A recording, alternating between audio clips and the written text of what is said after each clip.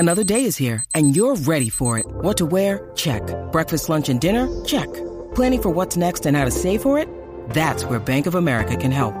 For your financial to-dos, Bank of America has experts ready to help get you closer to your goals. Get started at one of our local financial centers or 24/7 in our mobile banking app. Find a location near you at bankofamerica.com/talktous. What would you like the power to do? Mobile banking requires downloading the app and is only available for select devices. Message and data rates may apply. Bank of America N.A., member FDIC. When you need mealtime inspiration, it's worth shopping Kroger, where you'll find over 30,000 mouth-watering choices that excite your inner foodie. And no matter what tasty choice you make, you'll enjoy our everyday low prices, plus extra ways to save, like digital coupons worth over $600 each week. You can also save up to $1 off per gallon at the pump with fuel points. More savings and more inspiring flavors make shopping Kroger worth it every time. Kroger, fresh for everyone. Fuel restrictions apply. Do you know what I use to record these podcasts? It's Anchor by Spotify. It's the easiest way to make a podcast with everything you need all in one place. Let me explain. Anchor has tools that allow you to record and edit your podcast right from your phone or a computer. It's all really, really easy. It's all really intuitive. When hosting on Anchor, you can distribute your podcast on listening platforms like Spotify, Apple Podcasts, and more. It's everything you need to make a podcast. Good afternoon. Welcome to Inside Indiana Sports Now with Kent Sterling. It's Wednesday, May 12th, 2021. We're brought to you by the great people at Today's Dentistry. Make Dr. Mike O'Neill your dentist. Do it today. All you have to do is call 317-849-2933 again and again and again. People I have referred go to that office, and I get notes back saying, man, why did I wait so long? I say, great question. Why? I talk about it all the time. Give them a call, like I said, 317-849-2933. Punch subscribe, hit like, ring the bell. Let's talk about sports. The schedule for the NFL is going to be revealed tonight. At about 7:45, we're going to find out when the Colts play who. We already know who the Colts are going to play, so let's talk about that a little, and let's use the rankings available at The Athletic to discuss the comparative quality of the teams that the Colts are going to play. The Colts are ranked 15th by The Athletic. Their opponents are ranked, on average, 17.7. All right, you take all the rankings, you add them up, and you divide by 17. And you wind up with 17.7. So the Colts' strength of schedule is a little bit south of what they're likely to be, or what they're foreseen to be, right? So you've got the Colts, like I said, playing in the AFC South. And this really helps because the Houston Texans are projected to be the worst team in the NFL, ranked 32nd. The Jacksonville Jaguars, 28th. The Tennessee Titans, 20th. So there's not really a home run hitter that the Colts are going to have to play home and home. That's 6 games against what are foreseen to be right now inferior teams. Then you talk about who they got to play outside the AFC South, and it does get a little bit screwy. You've got Tampa Bay. They're ranked number 1. You've got the Buffalo Bills, ranked number 2, and that game's at Buffalo. You've got the Baltimore Ravens, ranked 5th. You've got the LA Rams. They're ranked 6th. San Francisco 49ers, ranked 7th. I think that that's out of whack. I don't see the 49ers as being the 7th best team in the National Football League. Not at all. Not with that coach. The 8th best team is foreseen to be the Seattle Seahawks. Colts play them too. On the other side of the coin, you've got New England at home here at Lucas Oil Stadium, 21. You've got the New York Jets, who are projected to be the 30th best team or the 3rd worst team in the NFL. You got Vegas, 26th. So you've in Arizona on the road, if that winds up being a Christmas Day game, they are foreseen or projected to be 22nd. So the Colts really, if you look at where they are at 15, okay, you win all 6 of your AFC South teams or games. And I know this is ridiculous. I know that this is not the way that the NFL plays, that the 32nd best team on any given Sunday can beat who's seen to be the top-ranked team in the NFL. That's the way it works. So projecting a record is kind of folly, but we do it anyway. They play all 6 games against inferior teams within their division. Then you've got New England, the Jets, and Vegas. here. You got to win all 3 of those games, right? That's 9 wins already. Then you've got Arizona, and then you kind of run out of gas. All right? So you've got 10-7 if all the seeds hold. If you don't beat Buffalo, San Francisco, the Rams, the Seahawks, Tampa Bay, and on, those really good teams that the Colts have to play. Let's break it down into quads. How about we do that? In quad 1, that's 1 through 8, ranked 1 through 8, the Colts have got 6 games. They play 6 of the top 8 teams in the NFL. Quad 4, the worst teams, ranked 25th through 32nd, they play 6 of those. Teams in quad 2, from 9th to 16th, they play 1 of those, and then they play 4 ranked between 17th and 24th. So there you go. That's the quality of the schedule. The quality of the Colts' schedule, while more difficult than last year, because last year, you know what, I'm not going to call it easy because nothing's easy in the NFL, but you look at who the Colts had to play, and it wasn't exactly a murderer's row of great opponents. It just wasn't. This year, you got to play 6 of the best 8. And that, I think, is going to help when they get to the postseason, assuming that they get to the postseason. What do we think is going to happen at left tackle? Eric Fisher. I think he plays in Week 7. Week 7, if it's a bye week, and I think it is, maybe they'll hold him out until the 8th. They'll get him going when he's ready, but the expectation on West 56th Street is 6 weeks. You're going to have to see how Sam Tevi does.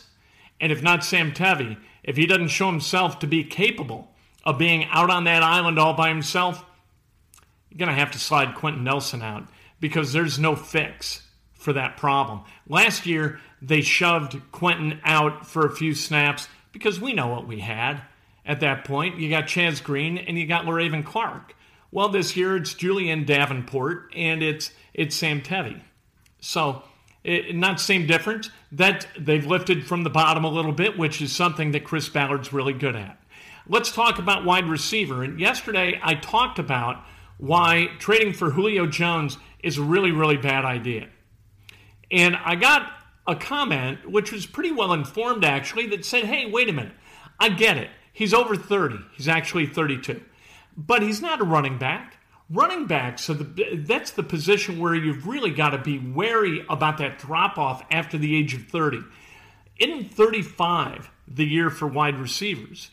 You know what? Sometimes it is. You look at guys like Steve Smith and Tim Brown.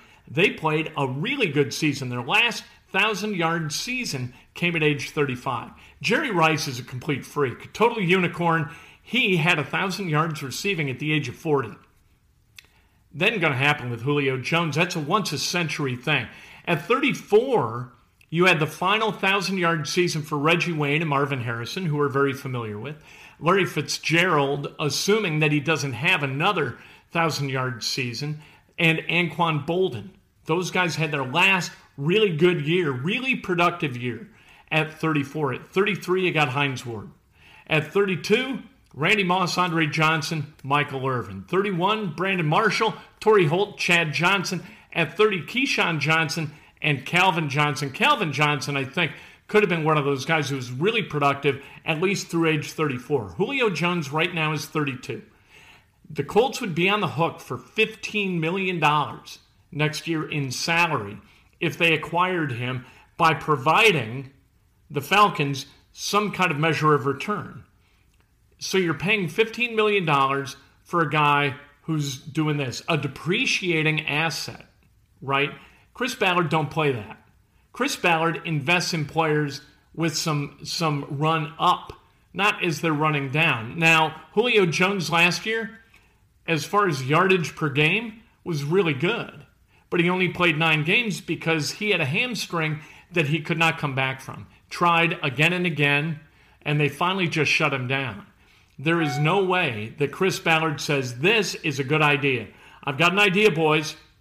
Yep, we're going for Julio Jones. We're going to give up some draft equity in order to get him. You might get one good year out of Julio Jones. Maybe you luck into a second, also under contract at $11 million. However, if that hamstring just won't heal right, you got a bucket of bolts that you're paying Rolls-Royce money for. And you're not going to do that. Chris Ballard is not going to do that, and he is smart not to do that. So that's where they are at wide receiver. Really interesting to me because it does seem like if you take really good care of yourself, you can wind up playing really good football until age 34. And if not, 32, and if you're a freak, maybe you get to 35 while still playing football at a really high level. I wanted to talk today. There's a team that just fascinates me statistically. It's the 1972 Chicago Bears. Anybody who's on this channel regularly knows I have very little respect for Chicago media or Bears fans. They're just out of their minds. I come from that. I've worked in Chicago radio. I grew up a Bears fan, and I remember the 1972 team. Statistically, it's a complete anomaly. Bobby Douglas, this was the only year he was a full-time starter. He started all 14 games for this Bears team. It was the final year for Dick Butkus playing at a really, really high level. Here are some of the statistics for Bobby Douglas and that 1972 Chicago Bears team. Did you know, started all 14 games, he completed 37.9% of his passes. That's all. He had a passer rating of 49.8. He attempted less than 200 passes throughout that season, 14-game season. He attempted less than 200 passes. The entire team attempted 205 passes. Only 78 of those passes were completed. This is an entire season where they completed 78 passes. You don't have to be a math wizard to look at what they did and say, my God, 78 divided by 14, that's 5 completions and change every game. An average of that every game. The leading receiver for the 72 Bears caught 20 balls, 20 passes, less than 2 a game. George Farmer led the team in yards receiving, 380, on only 14 catches. He averaged 27.1 yards a catch. How do you not throw it more often to him if you're Abe Gibron, the head coach? Bobby Douglas, though, I'll tell you what he did. He ran for 968 yards out of the quarterback position, which stood as an NFL record for a long-ass time.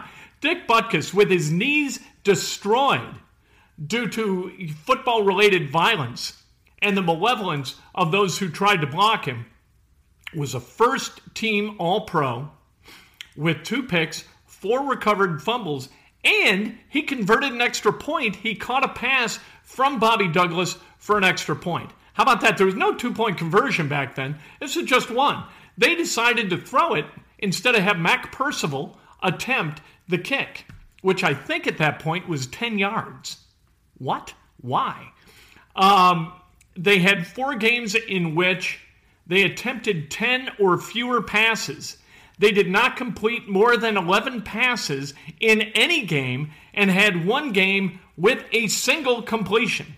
It also had a single interception. So it's one of the, maybe the only game in NFL history where you've got the equal number of completions and interceptions.